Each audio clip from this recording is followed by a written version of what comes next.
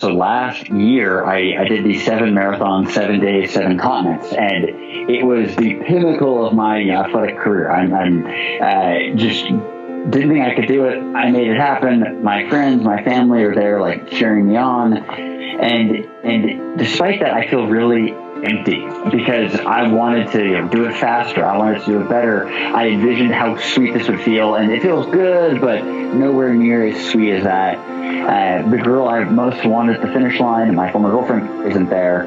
We've broken up. I'm feeling depressed, and I know what will make me feel better. If I just get 2 or 3 painkillers down the hatch, if I put some Vicodin down, I'm gonna numb this feeling. I'll be up on cloud 9. I'll be feeling good.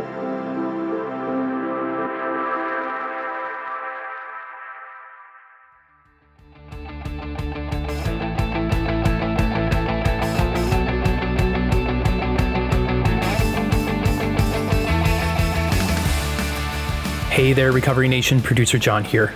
In this very special episode of Full Potential Now, Ted sits down for a conversation with entrepreneur and ultramarathon runner Greg Nance. Join us as Ted and Greg discuss alcoholism, addiction, and the perseverance to stick with recovery for the long haul. Don't go anywhere, you do not want to miss this.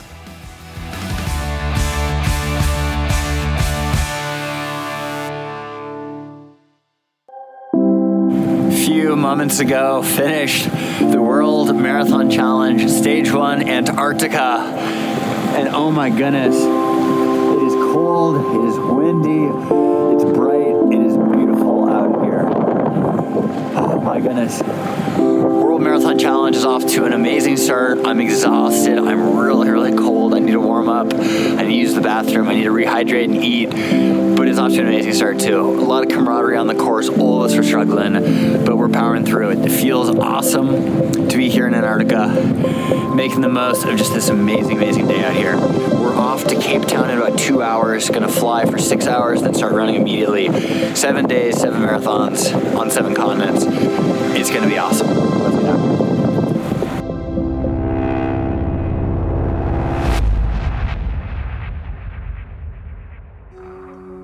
When I first got approached about doing a podcast on Greg Nance, I honestly did not know much about him.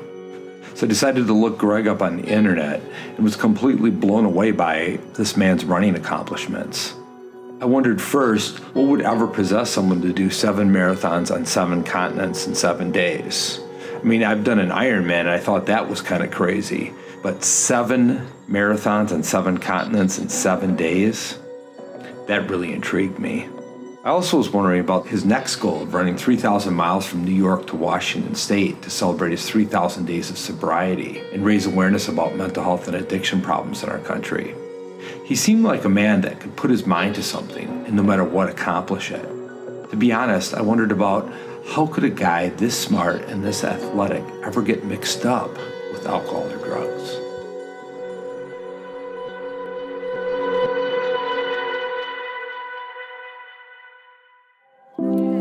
Greg Nance here. We are at the start line of the Dubai Intercontinental Marathon. Marathon number 4 in the World Marathon Challenge, powered by Wentworth.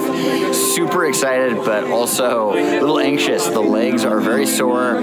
They feel heavy. I'm tired. We're all tired. It is after midnight in Dubai, but we're about to take the leap. Independence is a journey. Here is marathon number 4 upcoming here in Dubai. Let's rock.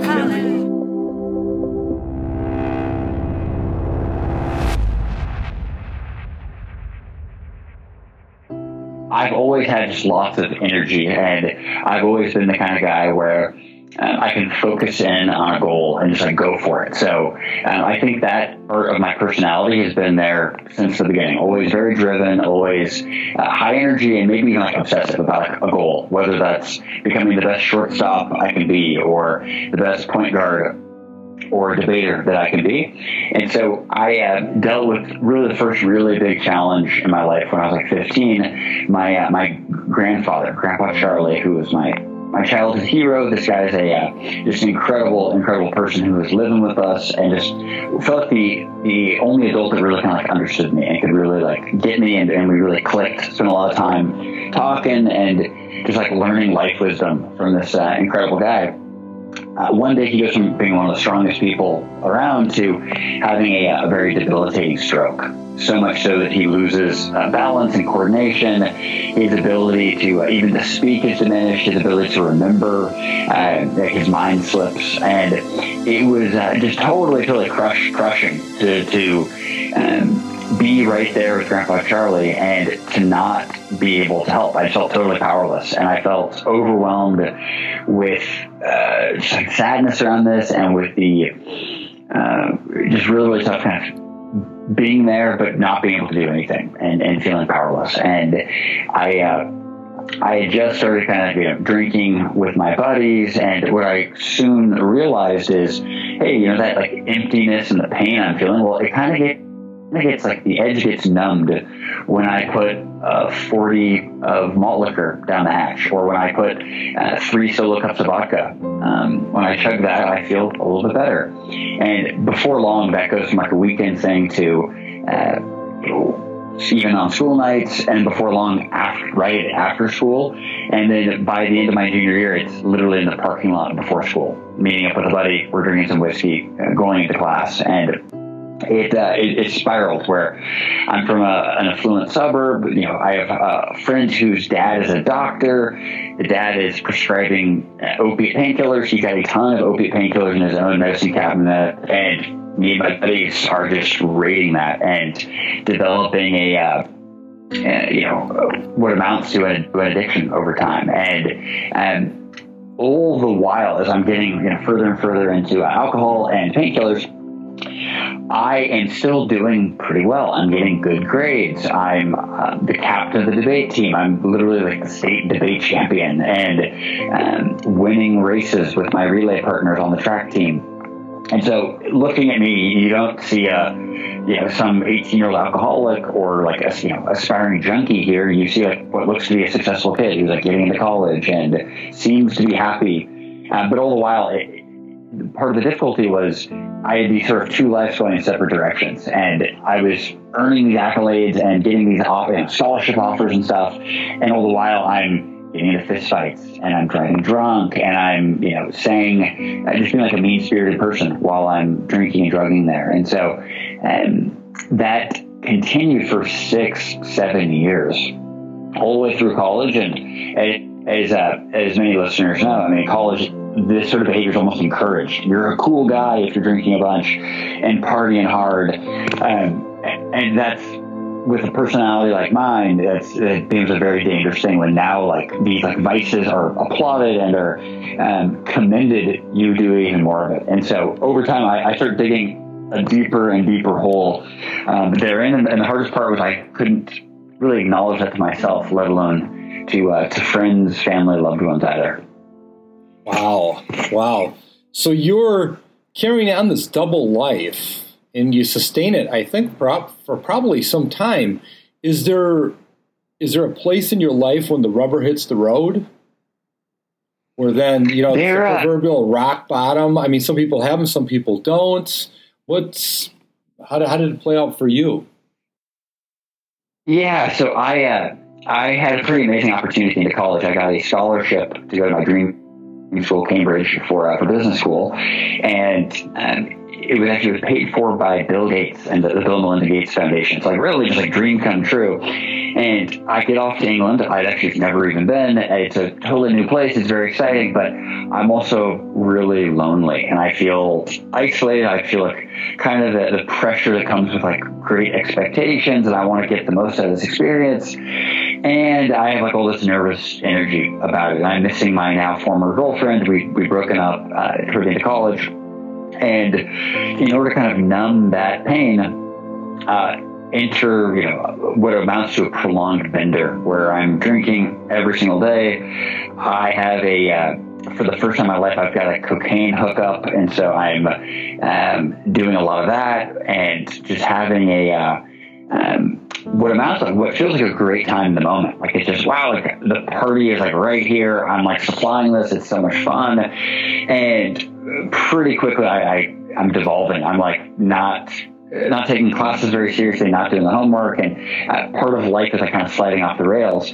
But that's nothing in comparison to running out of money in a foreign country and not being able to pay rent, which is exactly what happened to me. And so I get hauled in front of the provost, who's like one of the chief academic officers of this university, and he literally calls me a disgrace. And he tells me, I know what you've been doing. I know how you've wasted that money. You are a disgrace. And that, for me, was a rock bottom moment, in part because the two worlds hadn't collided before in that way. I knew some people knew me as, hey, this degenerate guy, but those weren't, the suit and ties in the nonprofit world or in the university ecosystem. Those were like my drug or drinking buddies. And so this was a rough one where I let the two worlds tangle, and the drinking and drug world really was screwing up this high achieving and me actually trying to do good in the world side of it. And so much so that this fellow's threatening, hey, expulsion or deportation. And it's like, whoa, that's really, really serious. And this would completely destroy this dream that I'd actually worked really, really hard for over a number of years. And so that was a big wake up call. And I consider that the kind of most immediate rock bottom before I turn things around. Though, rewinding the tape, the fist fights, the 3 ER visits I don't remember, I could actually point to a variety of what felt like rock bottoms in the moment, though I still found a way to dig deeper. So that final moment in Cambridge, England in December 2011, I'd say was the definitive rock bottom there. So the two worlds, it's interesting you describe it that way, Greg, because I think there's a lot of people out here that just kind of associate somebody gets addicted, they just go down the tubes and their whole life goes down the tubes. When in fact, I've been in the addiction business for many years, and what I see is there's this other type or profile, which is kind of similar to your profile, where you can sustain it for several years. Eventually, according to sort of like the House of Cards, collapses, but you're able to do it for such a long period of time. So then you hit this, the other side of the world takes over your life. What do you do at that point? Yeah, in this case, I was overwhelmed. It felt like a hopeless situation because I've blown all this money. I have no. You're not allowed to work in England if you're not an English citizen. So I'm out of.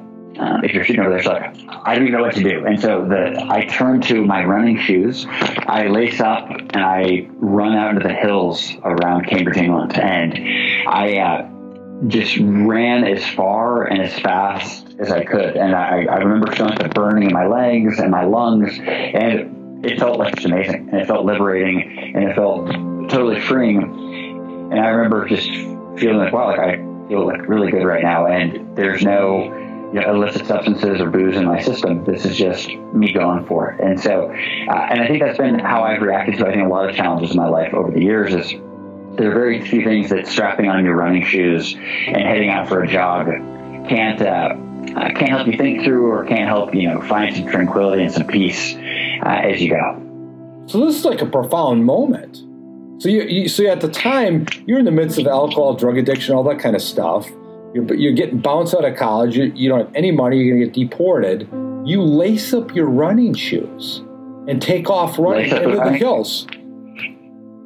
Yeah, hey, and that's exactly what I do. And I feel I get back from this run, and the problems aren't solved, but at least my own mindset is getting closer to where it needs to be to work through this. And part of that was making amends, apologizing to I was late to my the landlord. Hey, I'm really sorry, I screwed this up. Give me some time. I'm going to make this right. And at that point, I'm out of money. That makes it easier not to be doing drugs because I wasn't in a place where I was going to rob somebody or steal to fund it. So it ended up being, looking back, it was there was some profound nature in it, and especially because I was able to stick with it because I vowed to myself in the mirror 250 Saturdays probably over the years.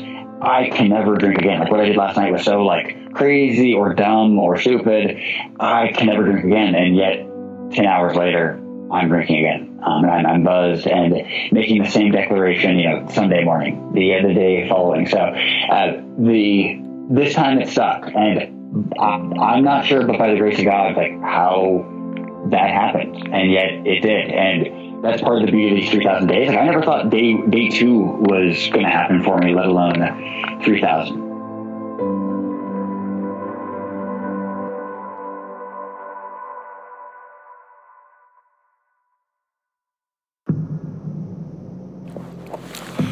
We're about 22 miles deep in Madrid. It's real chilly, about 30 degrees. Hands are numbed. I'm not moving quick enough to stay warm. I'm sweating out a fever over here. Uncomfortable and out of calories, but this is exactly a win. We gotta dig deep and keep going. We hit this point every single race. There's some wall out there, and the key is just to bowl through it.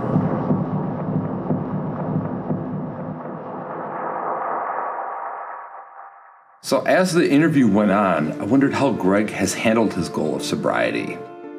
Is he a one-day-at-a-time guy?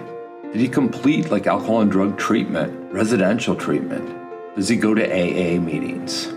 Or does he do none of that and just stay sober because he's Greg? I mean, Greg just seems so motivated to accomplish just about anything that he could probably do it with sobriety. I mean, when we look at his long athletic accolades, it really speaks to the fact that once he puts his mind to it, he probably will get it done. But as the interview went on, I learned that Greg is just like all of us, or anybody going through an addiction, trying to get sober. You need support, and you have to eventually become honest with yourself. Sort of like any kind of life problem. So have you done the whole one day at a time thing and just kind of staying focused in on your life? What do you think has been some of the strategies that you've been able to piece together these days? And before you respond, this idea of making the proclamation in front of the mirror, I think so many people can identify with that. Like, I'm not going to drink. All right, I'm done. This is the last time. And then sort of like the mindset, the rationalizations all creep in, and then you fall back into it. But this time, Big time. Yeah, this time it sticks. This time it sticks, and the one day at a time piece like that, that does, there's some profound beauty and simplicity to that for sure. I think for me, if I'm really breaking it down, I initially, so I was on the boxing team at Cambridge, and I had to cut a bunch of weight in order to get down into fighting shape, to make weight. And so part of what helped me get going was like, booze was extra calories. And so like, I just couldn't justify that I had to get down to weight. They weighed you every day, like before practice, to see where you were at. And so that was actually a helpful device in just like staying with it, because I needed to cut weight. I also didn't have any money. So like those two things together.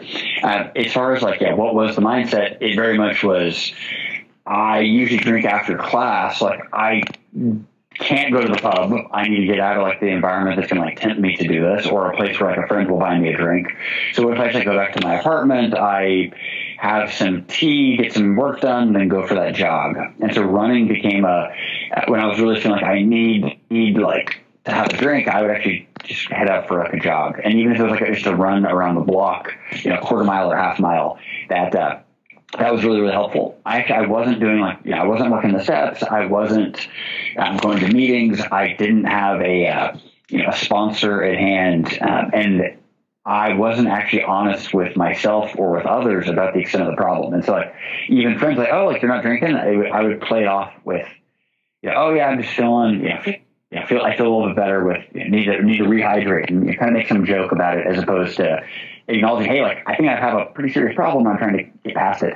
And so, we're kind of working through, and slowly you start finding your path, and then it becomes part of your identity. Like, hey, I'm actually not drinking because I want to live a better version of my life, and it requires me not drinking to do that.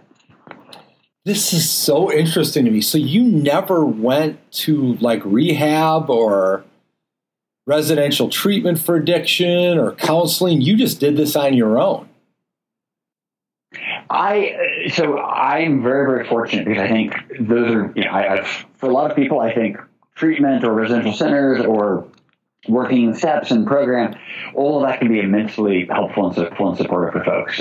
In my case, I didn't. And I think part of that is my ego and my pride, where I didn't want to acknowledge that I had a problem. And if I went to rehab, it's like, that's admitting you've got a problem, right?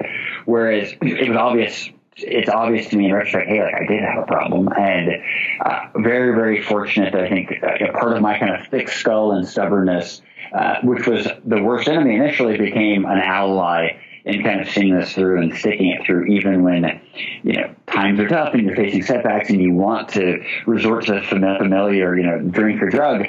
Well, I'm not going to, because I've got this thick skull and I'm going to stick with this, new pledge I'm on.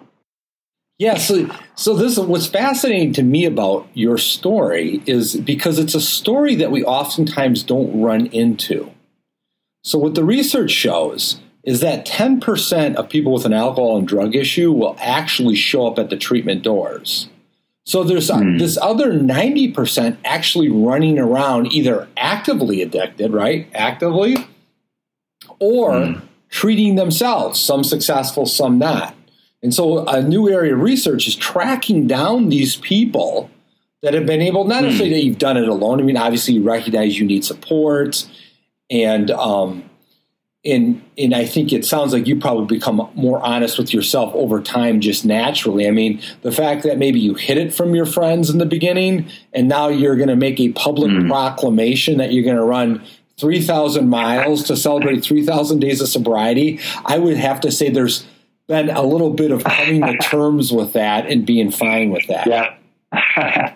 For sure. But what's fascinating to me about you is you decided that you're part of this other 90% running around that figured it out, and maybe it was maybe a stroke of luck. I don't know, but you obviously have this mindset, number one, and number two is you discover this outlet running, which we know physiology-wise creates changes, mood-wise, endorphins, etc. But I like what you said. You said even on that run, the big run when you were at your rock bottom, you took off running and you came back, but you knew it didn't give you the answers. You still had the problems when you got back, but you had clarity that you could get through it.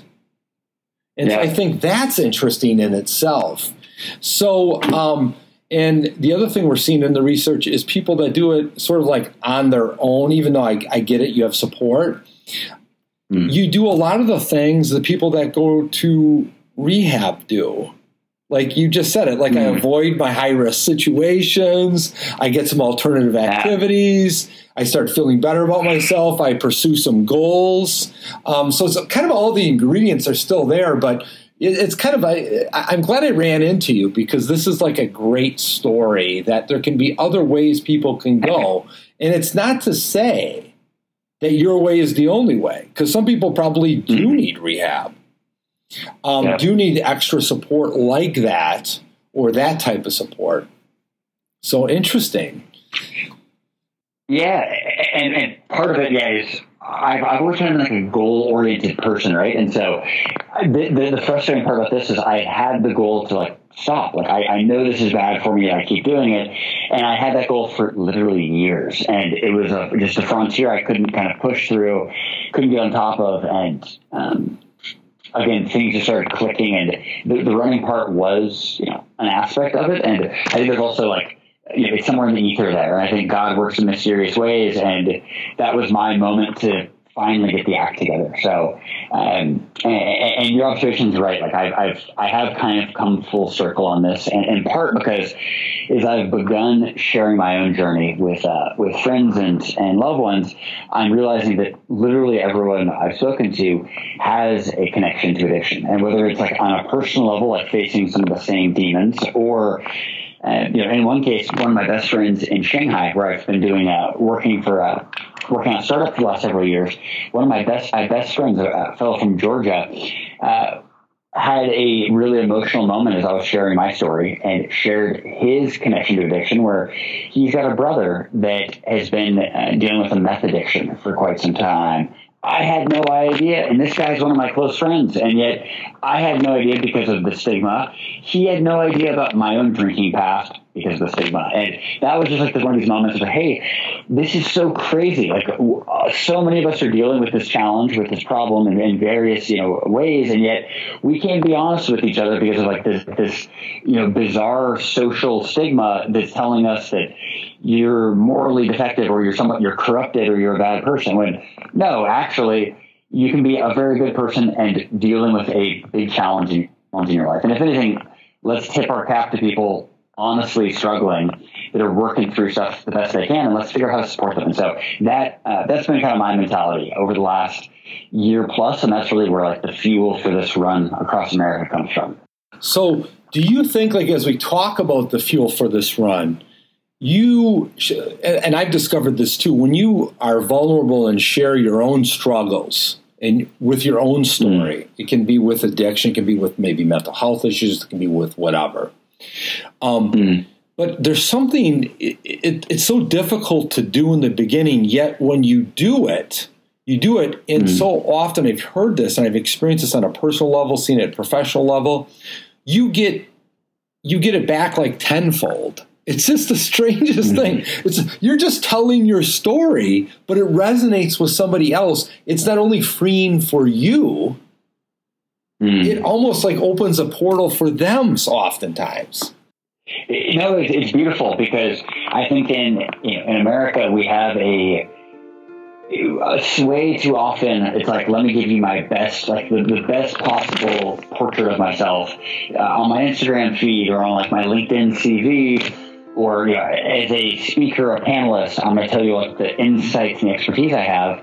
Whereas like we are 3-dimensional, 360-degree people, and part of that are flaws, and part of that are challenges that we work through, and like defects, things that we would probably change if we could, and yet addiction and mental health issues are kind of like clouded away there, where it's like almost like not appropriate to talk about that or to acknowledge the challenge, and yet in my view, there are 40 million people dealing with alcohol and substance abuse addiction, and how that's a massive crisis. 40 million people, and yet we're not.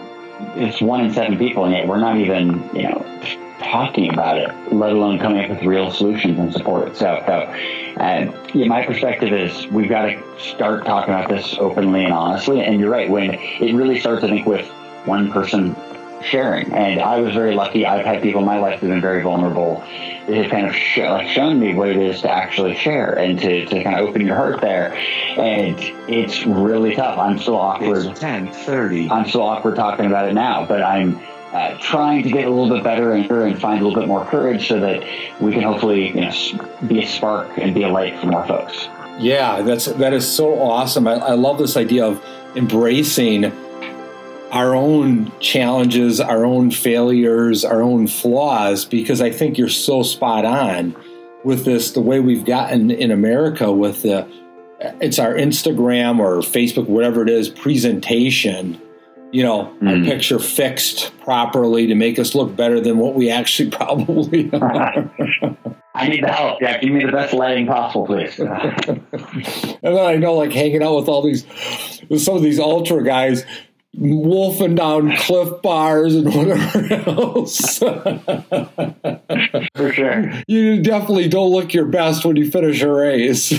No way. But you probably look the most authentic you'll probably ever be seen.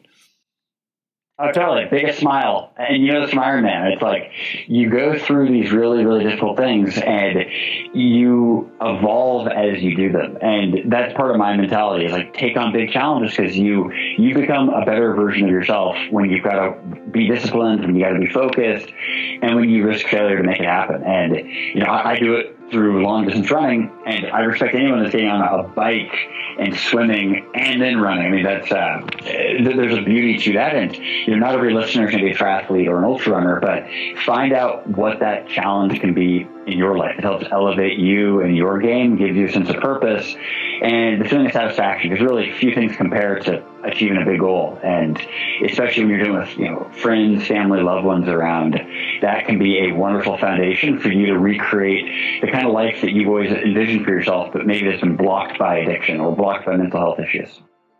Very well said. I want to dive deep into this and we're going to kind of veer off the track of my normal questions. But yeah, I think about like this idea of doing an epic run, and most people would probably like read your bio and be like, 3,000 miles, this guy's got it. I mean, this guy's done it all. I mean, didn't you even swim across the Nile once? Is that? I did, yeah. Not my best idea. Was there snakes in there? Not that I saw, but probably. And then you've done swimming too quick. The snake. And then you've done some cold, like you've been out in the desert running too, right? I love the desert, the jungle, and the mountains for running. Those are my three favorite kind of ecosystems. Yeah. And you say that, I just love, those are my three favorite ecosystems. That is such, it almost makes me want to do it. Hey, you're welcome to invite it. Come on down. Look at some of his finishing race photos. Just take a look at those. But here's what I want to here's what I want to dive deep into, my brother. When you're out, so 3,000 miles, most people would chalk you up as, oh, this guy's got it in the bag. But I know when you've set an epic goal here, there's no guarantee you're going to make it. And you've been around the block 1,000 times over in these ultra runs, and you know probably a lot of shit can happen when you're out there. Yep. So what I want to say is, like, I want to relate this a little bit to recovery too, because I think there's a parallel here. Like being scared, setting a goal, being fearful or scared. How do you work through that in the beginning and then while you're trying to get there? Totally. So number one, you got to take the leap. So I think you can really kill a lot of dreams by analyzing them logically and rationally, because a dream like this is so far out of reach for every single one of us, including me. And that's how a lot of goals and dreams are. They feel crazy. So my first idea is take the leap. And Richard Branson, the fellow behind the Virgin companies, he's got a great adage: screw it, let's do it. And I think it's really liberating when you just say, like, I'm going for it, and screw the odds. Like, I'm going to make this happen. And that really is the beginning. It's a sort of an affirmation, and it's just believing in the universe that it's going to work out as you go. So that's number one. Then I'm a big believer in reverse engineering, figuring out, hey, like, what do we actually need to do to get prepared for this? What are we going to need to do to be fit mentally, physically, spiritually for a really, really big challenge? And then I start kind of breaking it down. And for me, I'm realizing I've got to run a bunch of miles to get myself ready to do this. Okay, cool. Like, I need to start training. I'm averaging about 100 miles a week right now, getting the legs ready. And when you're running 100 miles a week, everything starts getting sore, and you can lose flexibility pretty quickly, get a higher risk of injury. So I need to combat that with morning and evening stretching.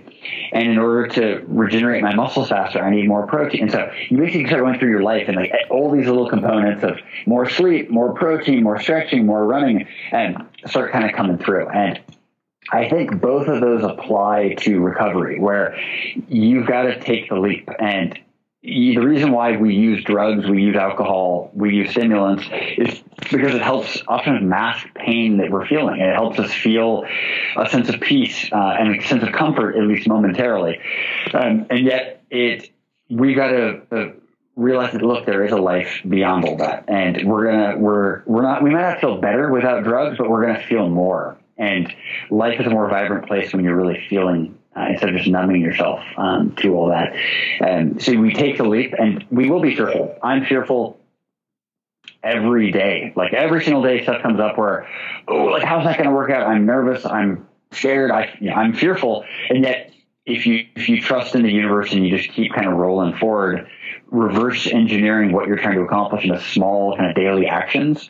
And I'm a creature of habit, so I just try to create little habits that work for me. And that's been the key to 3,000 plus days of sobriety. Namely, hey, when I'm getting nervous energy, go for a jog. You don't need to go crack open a bottle of malt liquor. Go for a jog. And finding out what it is in your life that helps you kind of get that peace, get that tranquility without relapsing, I think is a big key too.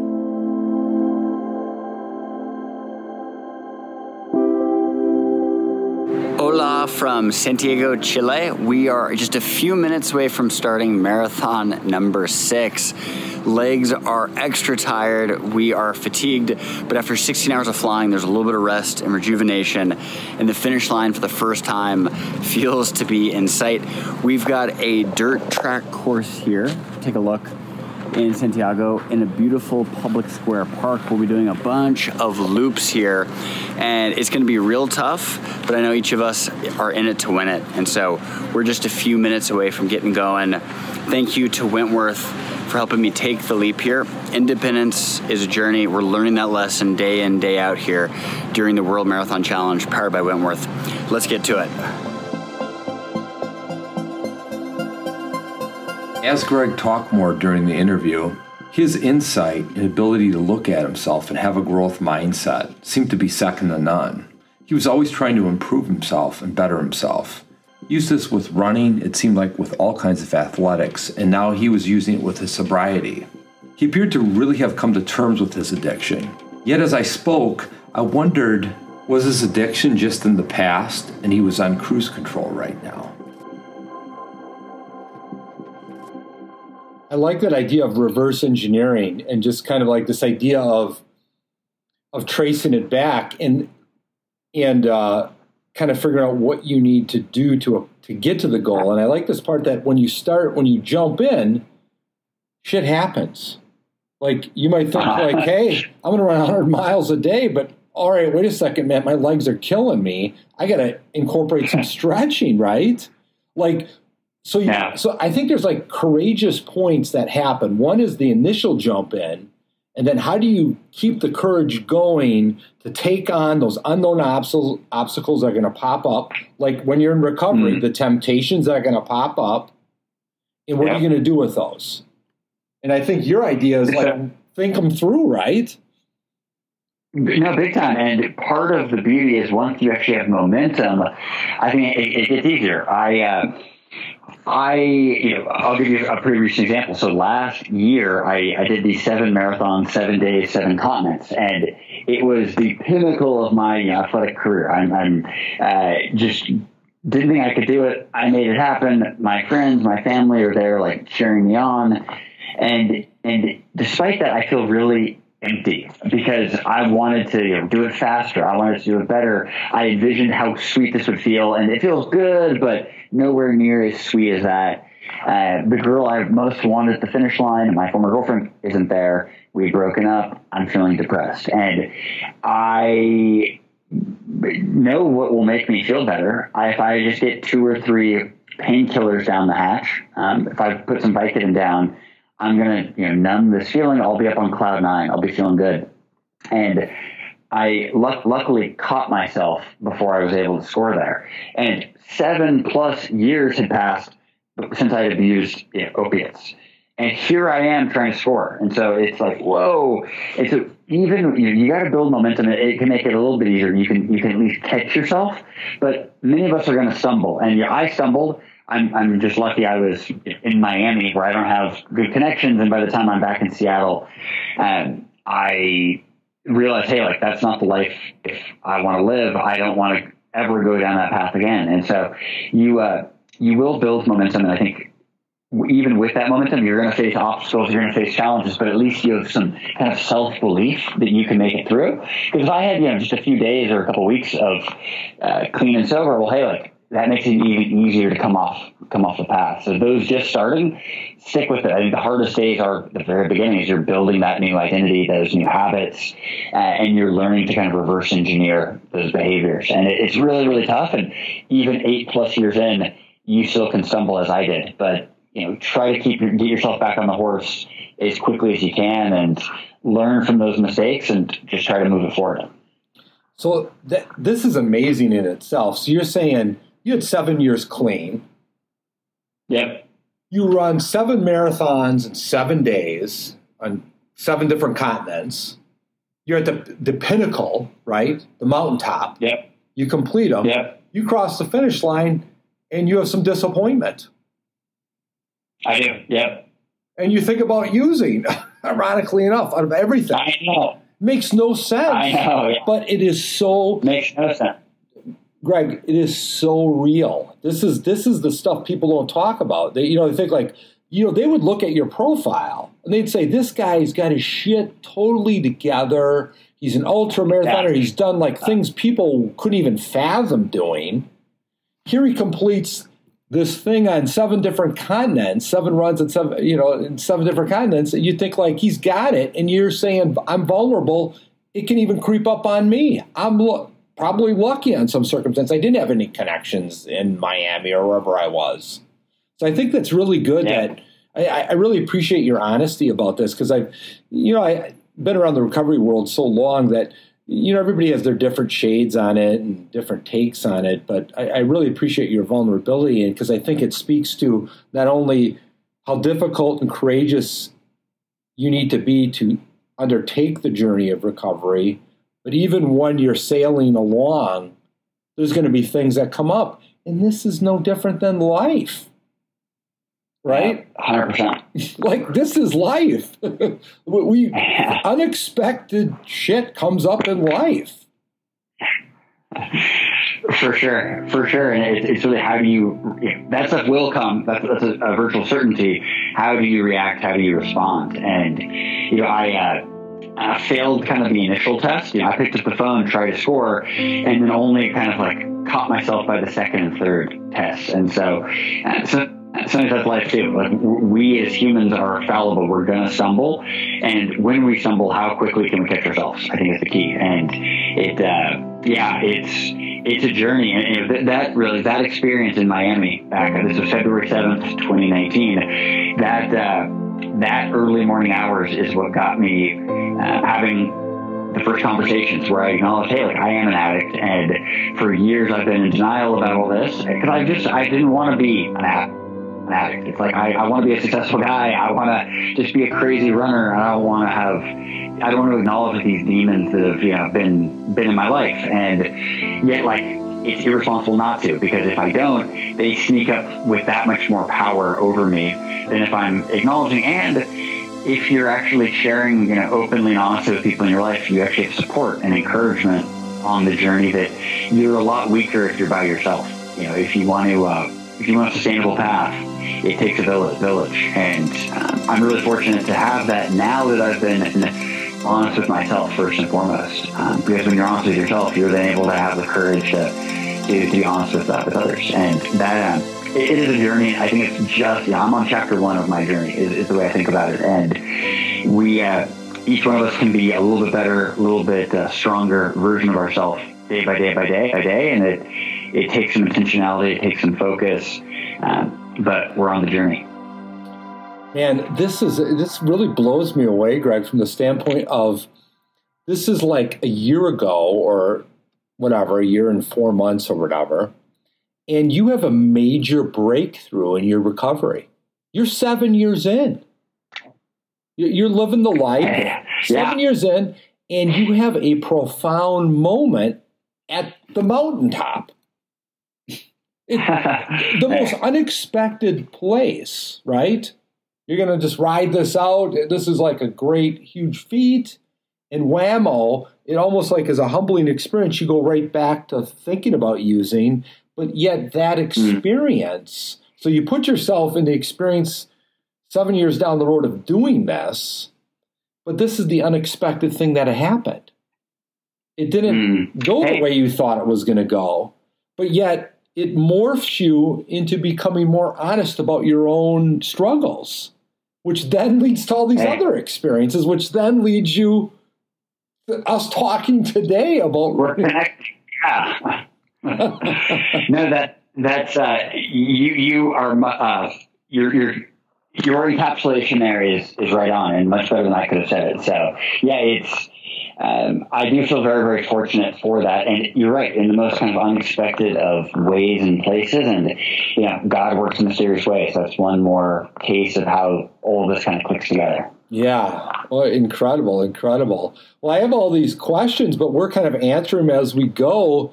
So any words of wisdom for people struggling with addiction or in recovery? I always think of because I get calls a lot of times of people just thinking about, I want to get in recovery. I've been on the bubble. I really should do something about this.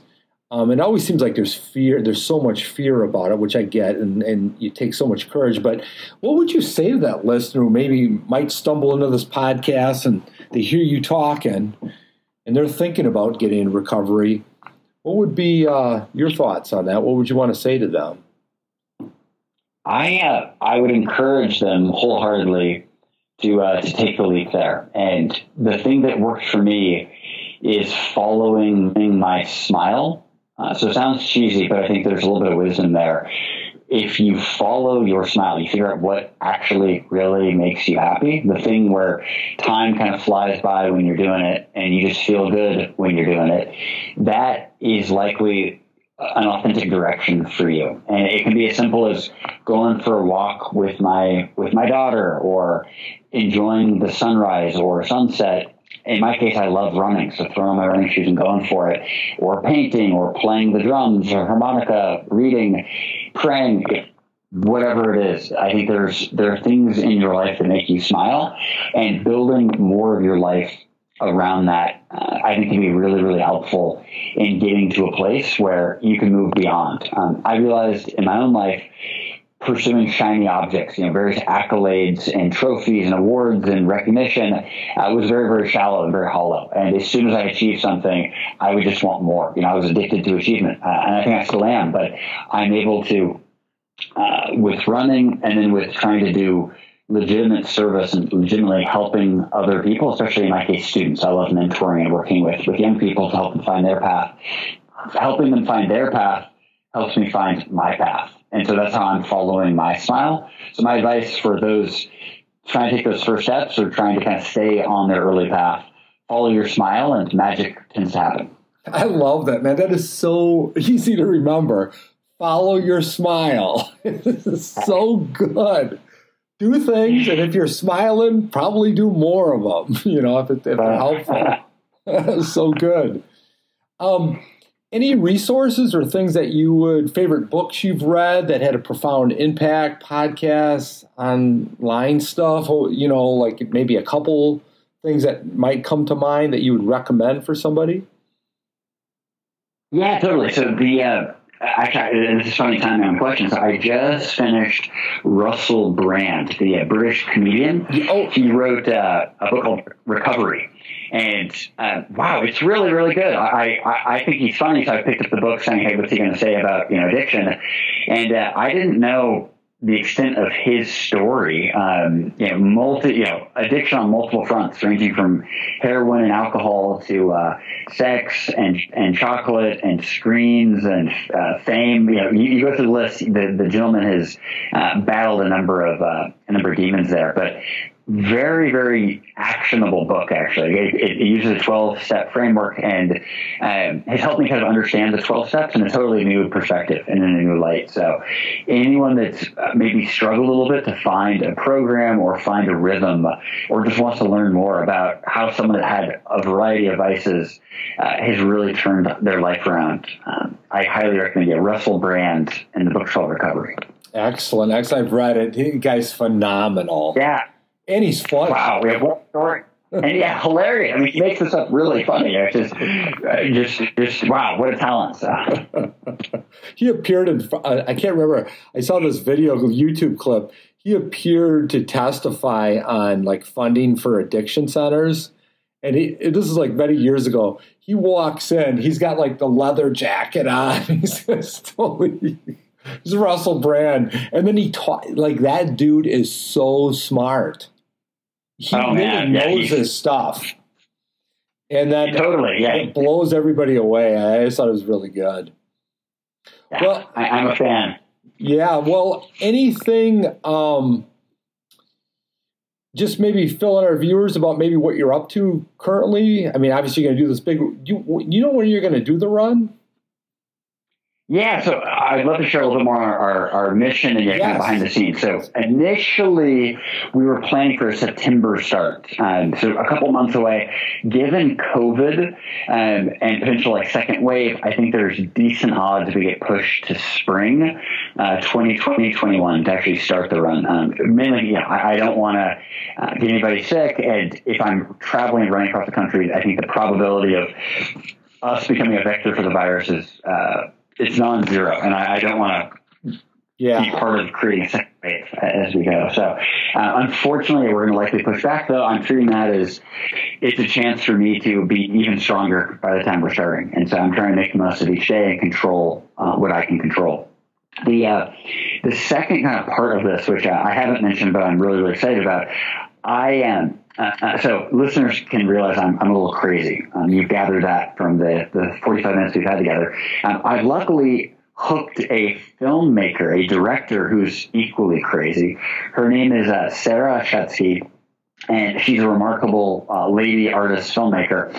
We are actually going to create a documentary about the run across America. And the thing that I think is going to make this a special experience is the theme that we're exploring is how we can better overcome addiction and how we can better support addicts as we in America. And we're going to tell that through the lens of this guy running across the country, meeting folks at various stages of their own recovery journey. And the aim is to tell some incredible stories, help inspire viewers that overcoming addiction is a marathon, not a sprint.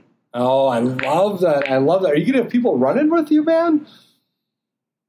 I hope so. And Ted, it would be great to get a few miles in, man, if we can meet up. Oh, pencil me in.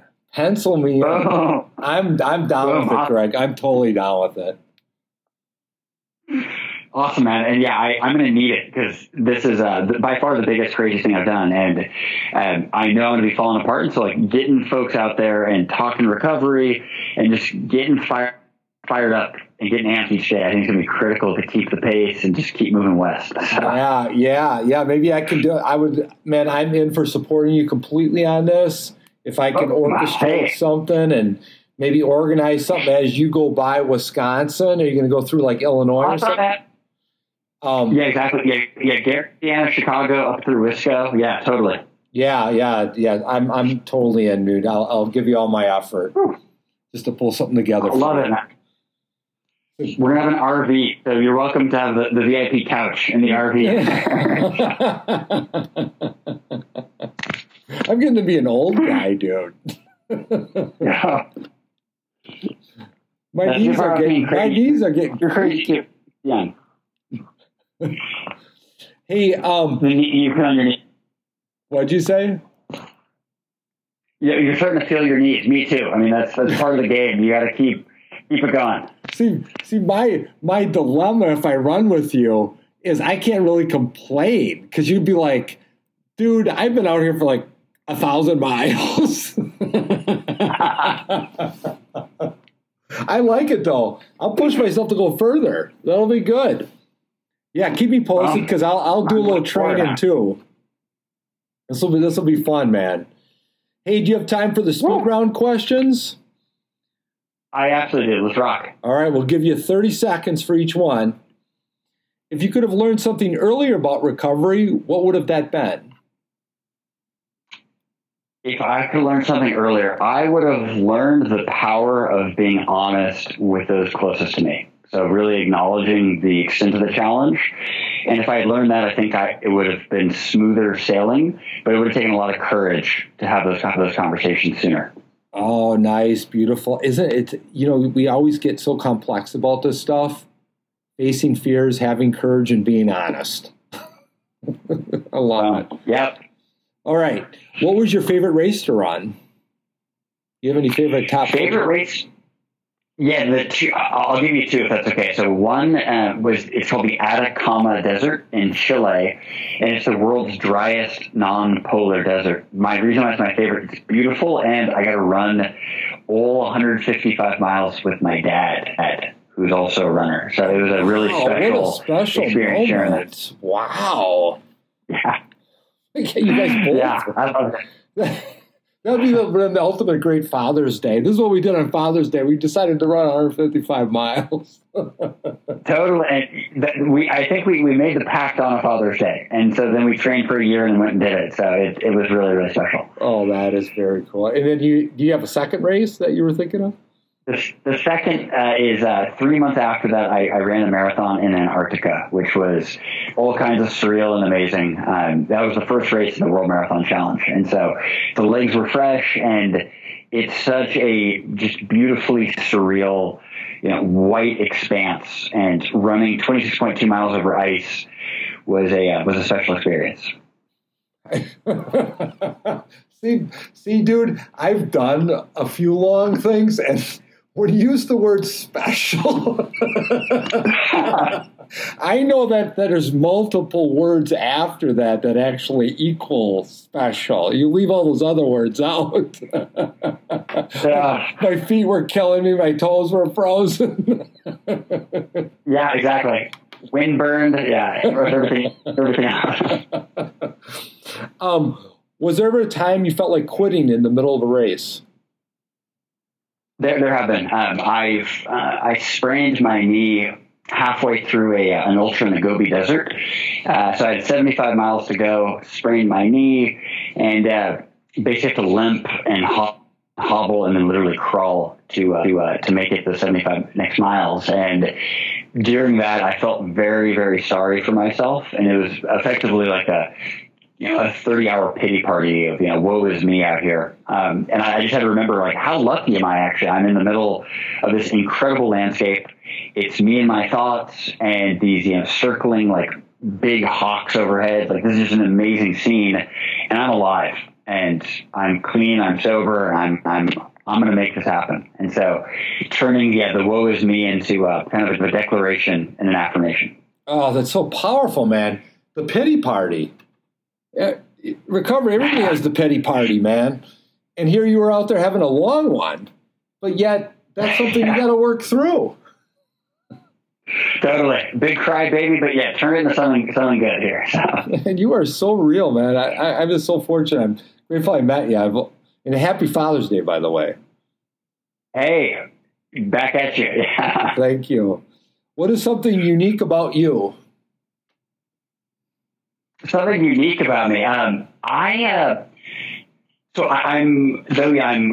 some energy during our conversations. I'm really enjoying this. I'm actually a pretty introverted guy, and my one thing I'd like to do is I like to play chess. Actually, I have 10 games going on right now with various friends around the world, and so I play like hours and hours of chess each week. And so that's a little unique about me in recovery and me in my running. So nice.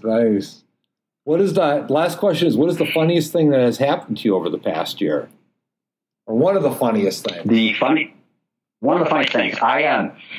One of them is, so I have two nieces who mean the world to me, Hannah and Honora. Hannah's about to be 5, and Honora just turned 2. And they are, so Hannah's turned into a bit of a runner.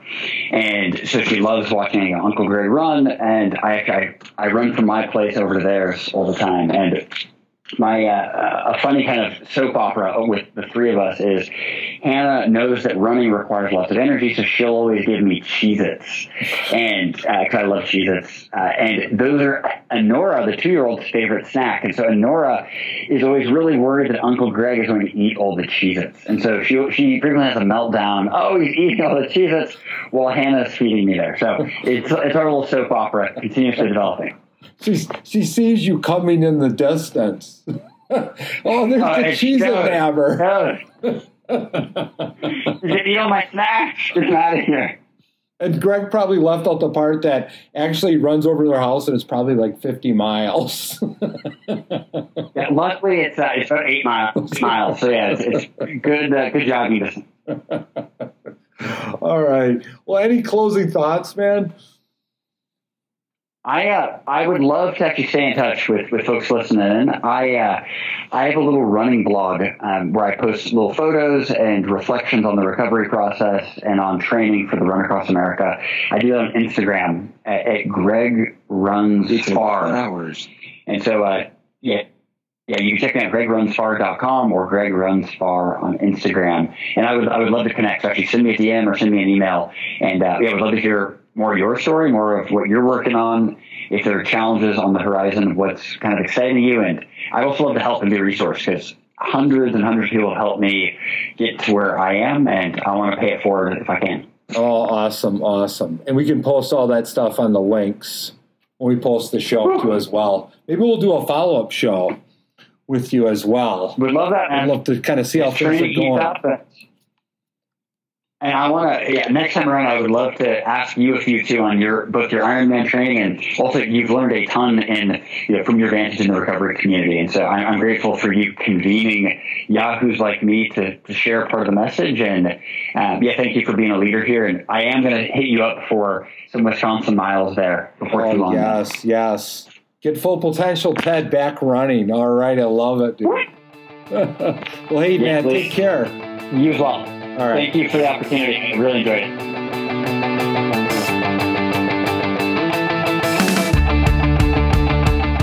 Hey there, Recovery Nation. Producer John here again. Thank you so much to Greg Nance for sharing his time with us. You can keep up with Greg and his endeavors at gregnance.org.